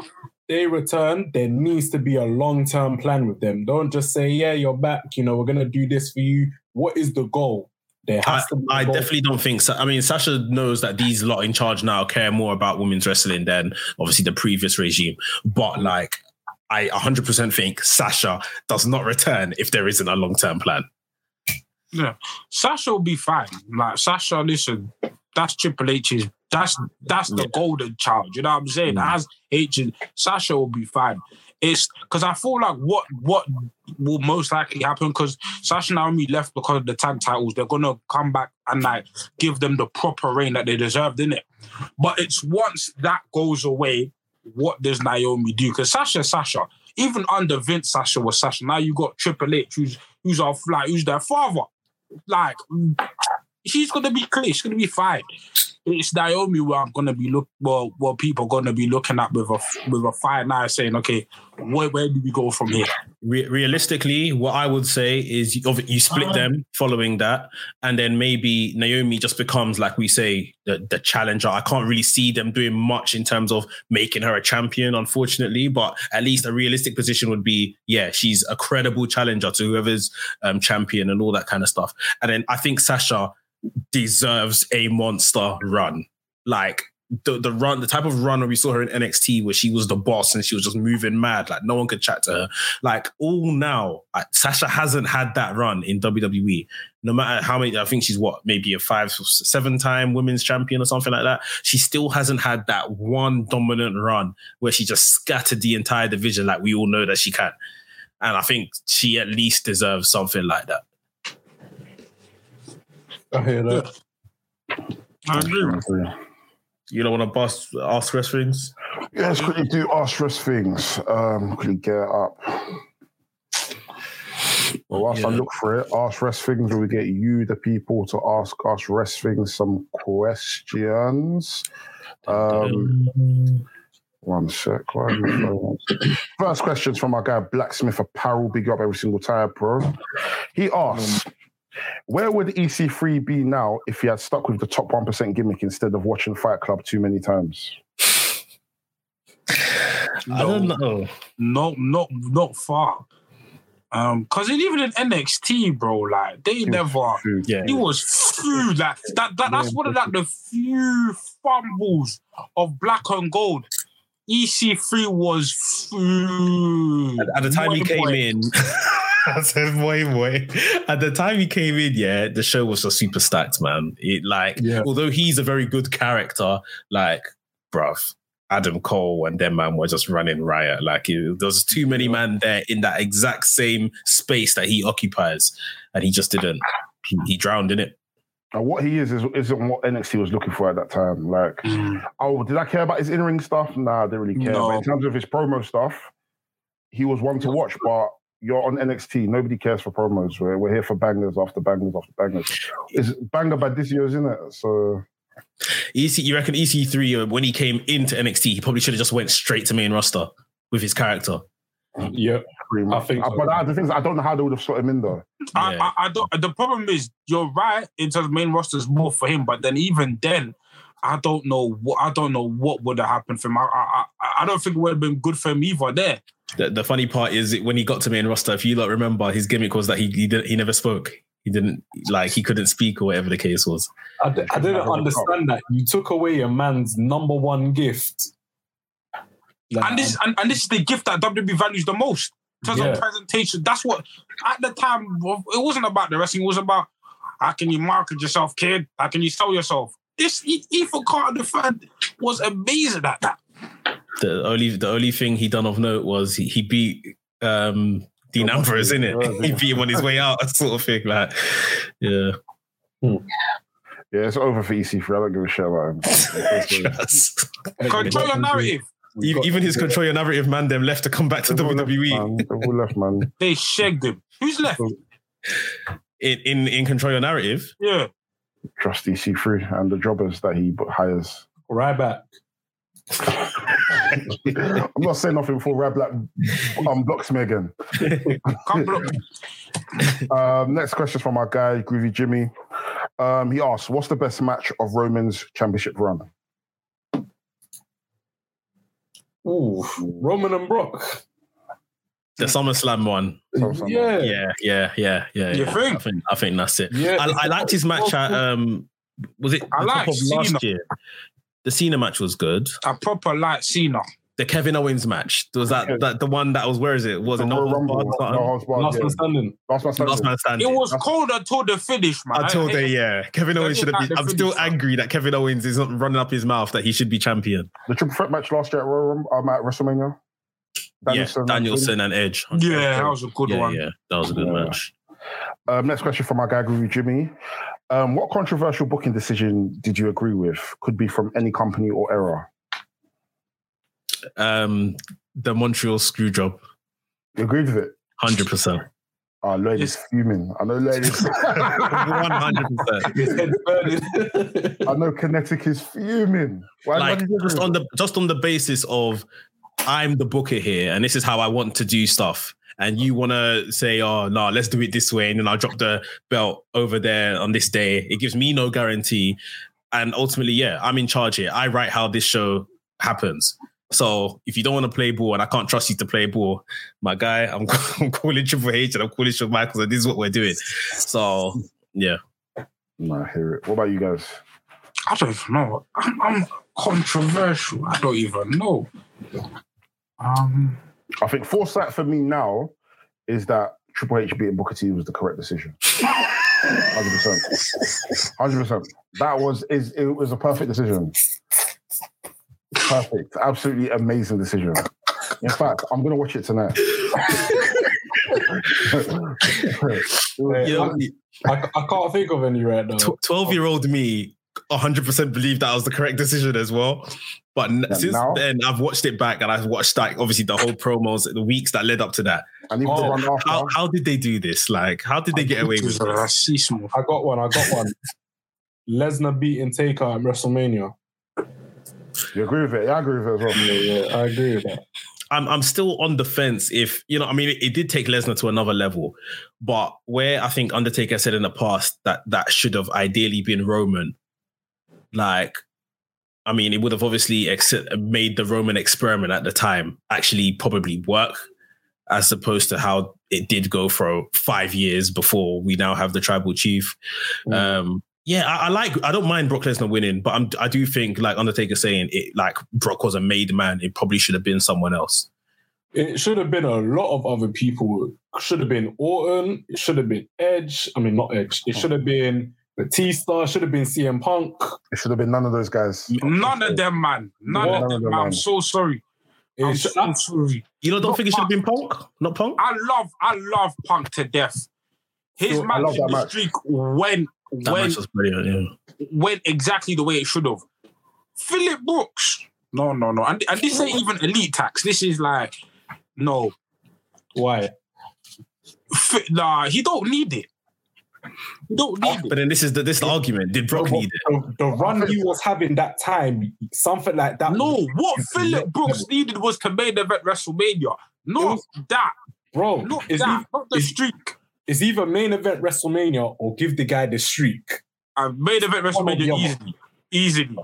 You're not giving CM Punk the streak, bro. Are you mad?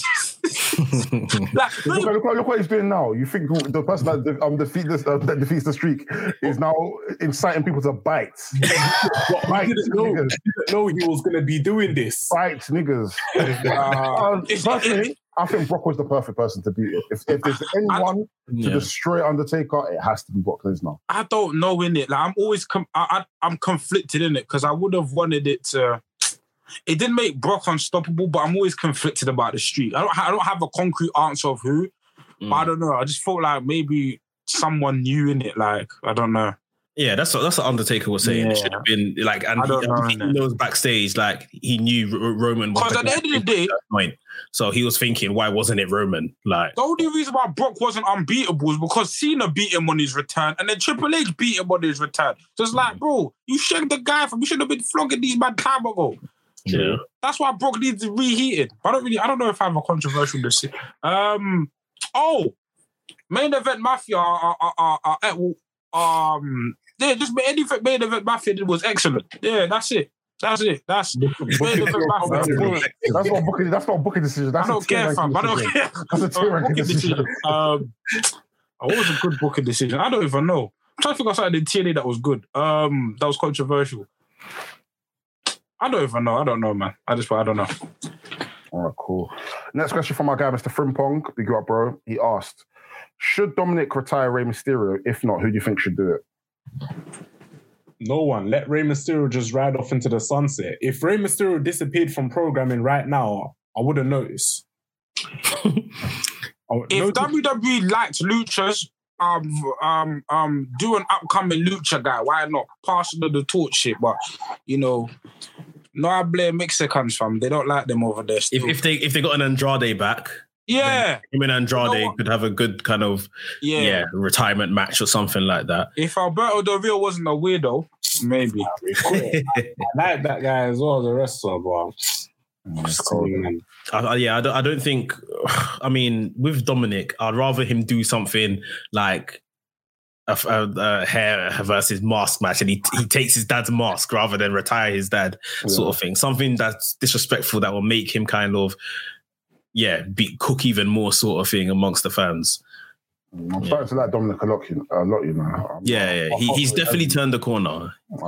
He's building his own character, which is good. It's overdue. If I had it my way, I'll let WWE bring in Ultimate Dragon for them to have one more match, and then. Is he still wrestling? Yeah, he had a match in Noah like a few months ago. Retiring. Mad. This guy was moving fast. I was like, this nigga, you're like 40, 50, bro. Oh, that's good. That's good. Next, another question from my guy, Mr. Frimpong. Is there anyone else you would like to see Triple H bring back, or is it enough now? For me, it's enough. I don't even see it. No, I'm telling you, see the floodgates. They're opening. Bear man, you're going to see Hella return. You're going to see Malachi Black coming back. Andrade's coming back. 100. Listen, the flood. Bobby Fish is coming. I don't know, but Bobby Fish is coming back. The floodgates are opening. Listen, 2023. Mark my words. Every pay-per-view, you're going to see a debut. Watch. You might think it's a joke. Exciting. You're going to see. You're going to come. Do you think, Mister? Think about it. That's Triple H's formula. Obviously, he had to do with takeovers, but that's Triple H's formula. Debut after debut after you're gonna see it. Return after return. You're gonna see it. NK, that sounds exciting. But then we'll be having the same conversations that we've had in the past. The roster's 2 stats.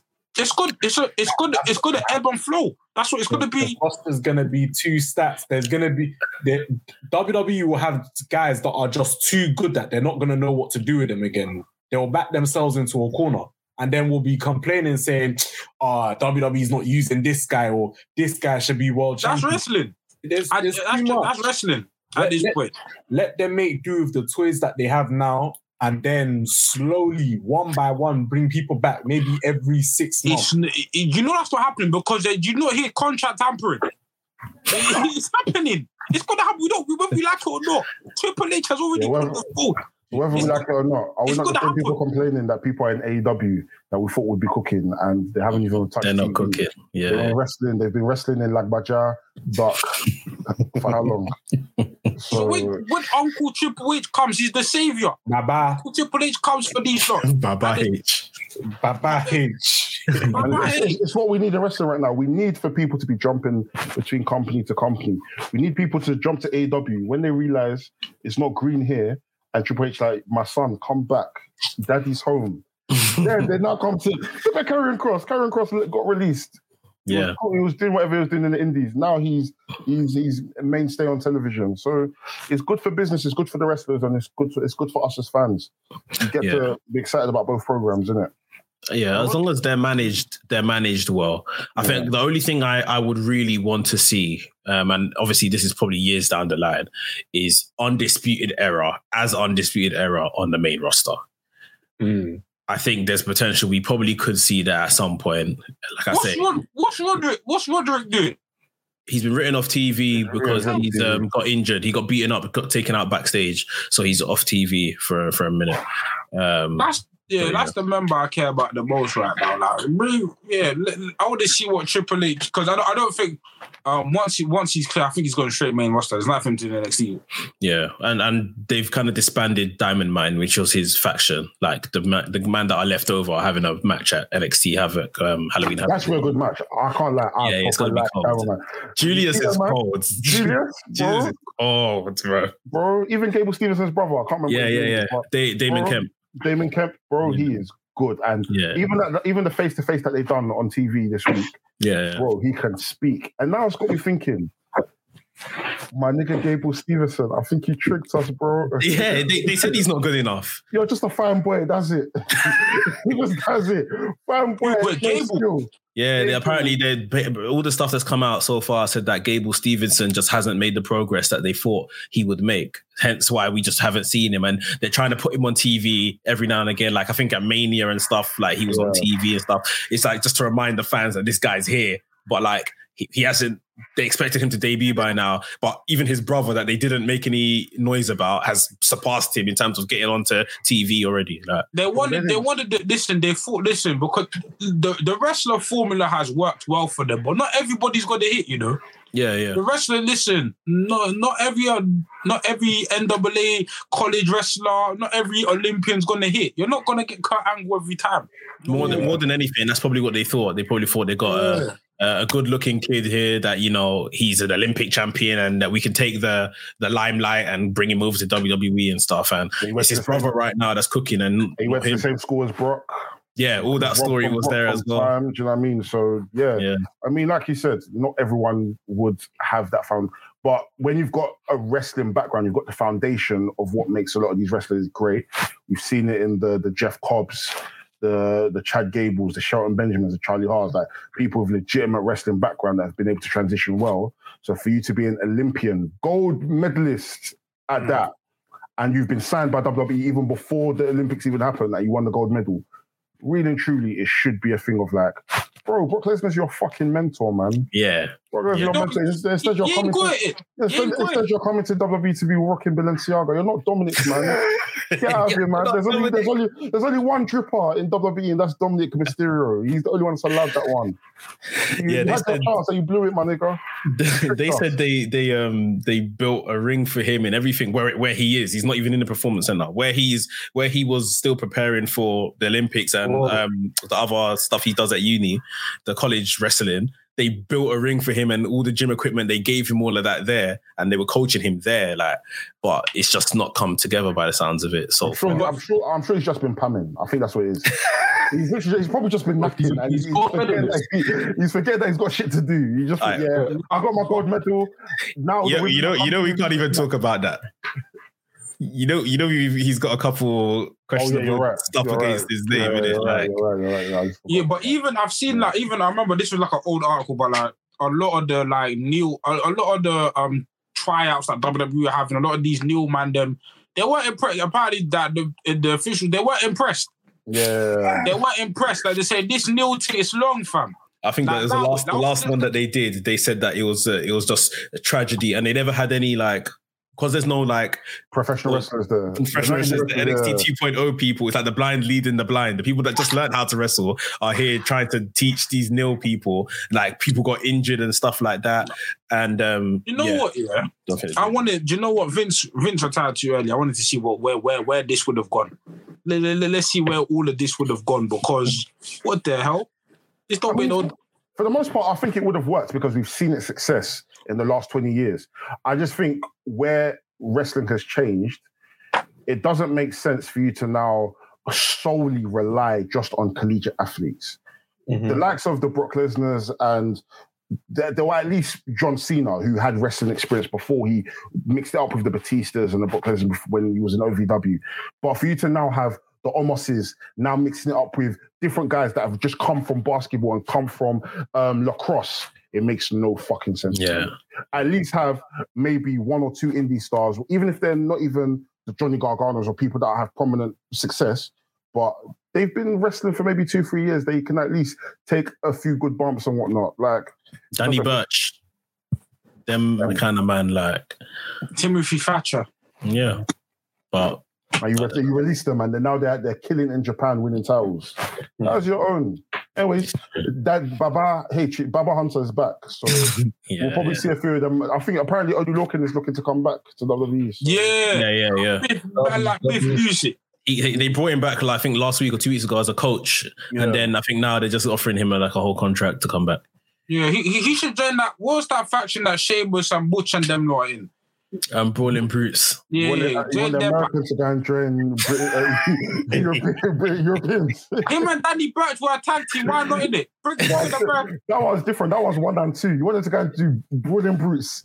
Like that way they wear top Brawling Brutes, man. Do what Vince would do. Put action on him, innit? It's cool. Dude, that's what Vince would have done, though. Don't lie. That's WWE. What would Vince do? What would Vince do? Last question from our guy, Gabe the Kid. Big up, bro. Seeing Carl Anderson being the champion for New Japan in WWE, could we be hopeful for a working relationship or even potential crossover show? No chance. I don't want it. I don't think so. I don't think it's there on the table. I just think that, they're just happy. Like, they're not mentioning he's the never open weight champion. So I don't think we should even think, that. Have you guys seen the video that he dropped earlier? Yeah. He's not going to his title match. I feel like he's still gonna wrestle. Or I don't know. I don't know. I really don't. You think so? What? You think he's still gonna wrestle for New Japan? I feel like he might have a match for New Japan. I feel like that same day. Not that day. No, not that day. Because he said he's not wrestling that day. But I feel like at some point he may go back and drop the title. Oh yeah. I think that's gonna happen. Yeah. Or maybe Hunter will be understanding and say, you know what, you have a few storylines there. Go and finish what you're doing. But obviously, come back when it's come back at 10 p.m. Go at 1. Here's the thing. Triple H is way more understanding. But don't get into it. Triple H is king capitalist as well. He's king. I wanna own shit as well. So if Triple H, it wouldn't surprise me if Triple H was like, nah, you fuck that title. But he's more reasonable than Vince. I never think the conversation will happen, but I wouldn't be shocked or flabbergasted if it was like we check that man thing. Because if anything, like Triple H may run it just so that he's kind of building a relationship with New Japan. To say, oh, see, I'll let your guy still work over here and do this and whatever the case is. True. So yeah, that could be what Triple H is on. But at the same time, remember, like you're saying, NK, after we had NXT UK, the next one was going to be NXT Japan. He was good at NXT Japan was in the works. Yes. So like an idiot, he wanted to buy Noah. And good thing they said no, because they would have ruined that company. Yeah. So that's what I'm saying. Listen, I'm not opposed to them buying the company. To Europe thing, what morph into something? I'm telling you, Triple H. Listen, Triple H is better than Vince, 100%. He's a visionary. But WWE is still WWE. That doesn't fall far from the tree, man. Just me. 100. It's King Takeover. He will buy you. He's not your man. He will buy you. He'll buy you. I mean, there are companies for him to buy though. There's a few like Japanese companies that are shit that could do the cash injection, and it might do well for them. They can take those wrestlers and do what they want in it. Well, for the most part. He's gonna make a bid for DDT. No, they won't do that. Cyberfight have too much money. I'm saying that. Cyberfight have too much money. I don't think they'll go. Maybe Big Japan Wrestling, or maybe I don't know, the wrestling company Freedom, the one that GCW done a show with. Maybe them. If you could do an event with GCW, then I can assume that there's not that much bread. I can assume there's not that much bread in it. But yeah. Oh gosh, it's funny though. GCW was the internet sweetheart, and now everyone's just cussing it. It's because of AJ Gray. AJ Gray fell off the ladder. And then we saw it for what it was. That's when I started to such a bad spot. That's when I started to. When I saw AJ Gray fall off the ladder, I said, "Yeah, this is not the company for me anymore. I can't watch it." What pay-per-view was that? That was the Hammerstein, yeah. That whole event was a mess. Yeah, Leon Slater is going the next month. GCW. Yeah, man. Big up Leon Slater. He's doing bits. This is a very fast ascent we're seeing with. Bro, all it takes is for a GIF, and and in America they love GIF wrestling. So, bro, the minute he does that Swanton 450, go on, he'll get booked for House of Glory. So now put him against Marufuji or Eddie Kingston or something, bro.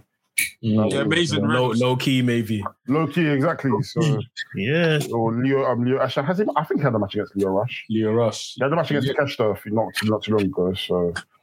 Bro, it's just crazy the way wrestling works, man. It's very fast, man. Absolutely nuts. So yeah, man, should be lit. Yeah, man.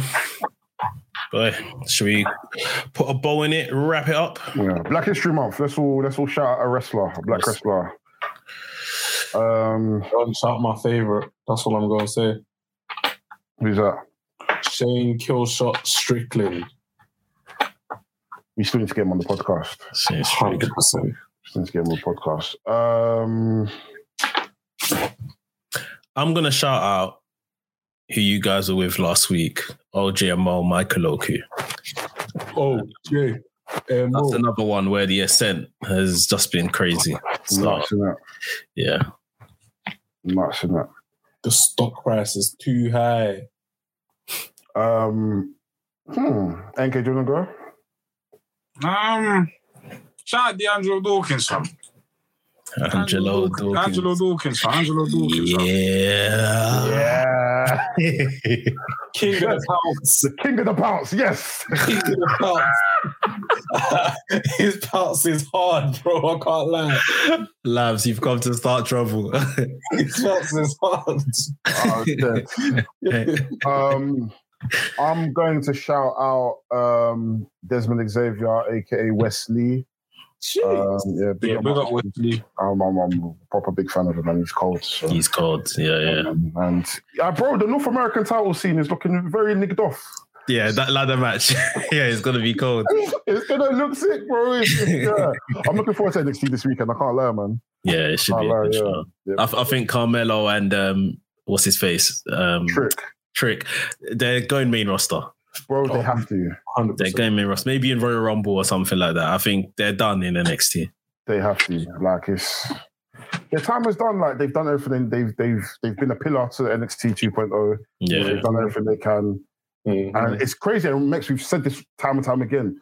When Trick came in, he fumbled. Yeah. But he realised after that fumble, he's never fumbling again. Yeah. And he's been in his Birkin since then. So because who they stuck him with in Carmelo is too good. Yeah. So it's almost like he realised, if I don't take this opportunity, I'm going to get left behind. Like, and he's been brilliant. So for a play, and bro, the tag team match I had on NXT with him, Carmelo, and Oro Mensah, and Wesley, bro, that was a good match yesterday. Yeah. NK, I can't let NXT's back, bro. Yeah. NXT's cooking. You probably won't watch it, but it's very much more wrestling, but they still have like the story elements in it. One thing I'll add, in fact, before we finish, obviously at the end of the main event segment where they're getting selling the world title match, Austin Theory came out with the Money in the Bank. Yeah. And I thought they fumbled what could have been a massive surprise. Like, obviously, it doesn't look like Austin Theory is going to cash this in on Roman Reigns. Like, so how are they going to get the briefcase off him? Like, it looks like he may just run out of time, which I think is a good storyline as well. But what if he actually cashed in on the NXT champion, surprisingly, and became NXT champion? I think that's something he could have done. Easily. Yeah, I feel like what would have made it better is if they didn't make Austin Theory turn up. That's exactly it. Like, now that he's turned up, we kind of know that. It's on the table, like it's an option. Yeah. Whereas if he had just turned up at Halloween Havoc, bro, it would have been like, oh shit. Because when I woke up to seeing him on NXT, I was like, interesting, but at the same time, they've blown it. Now I'm preempted that he might cash in at Halloween Havoc. But if he showed up at Halloween Havoc, I would have been like, mad thing. Yeah. Because there's no way, like Mick said, there's no way he's cashing in on Roman. One spear, Superman punch as soon as the bell rings. But if they do like a storyline, like I'm saying, like he runs out of time, that's original. They've never done that before. Like literally they're counting down and like, you know, he has 1 year to cash in, and at Money in the Bank next year, whenever it is, he fails to cash in. He literally runs out of time. Like, and they just, you know, Triple H comes out and just orders him to give back the briefcase or something. Like, I think that could be a nice way to do it, where he doesn't look too bad because he didn't lose it, and they've never done something like that before. So that'll be interesting. Yeah, we'll see. Interesting. Yeah, another great episode. Any shout outs? Anything you need to plug? No, No. Donate to our coffee. Listen, we have no drinks today. We're not even in the studio. Like, come on, man. Donate. We have no extra money. No, it's not. Yeah, dry. You know what I'm saying? Get us to 10K subscribers. All of that. That's it. Get WrestleManiac UK to 1K subscribers. No, like that. The hardest working. Even on his birthday, he's releasing videos. I swear, and I was like, Max, of more rest. Don't worry. By the time I step out of this room, I'm going to get in trouble as well. Another good one. We'll see you guys in the next episode. It should bring about Delboy. Max, the WrestleManiac. MK. Laps. Wrestling's Podcast, episode 142, the coolest wrestling podcast in the world. And as we always say, by the Mandem, for the Mandem. For the Mandem. Wow. We are back in season next week. Don't forget to enjoy the episode.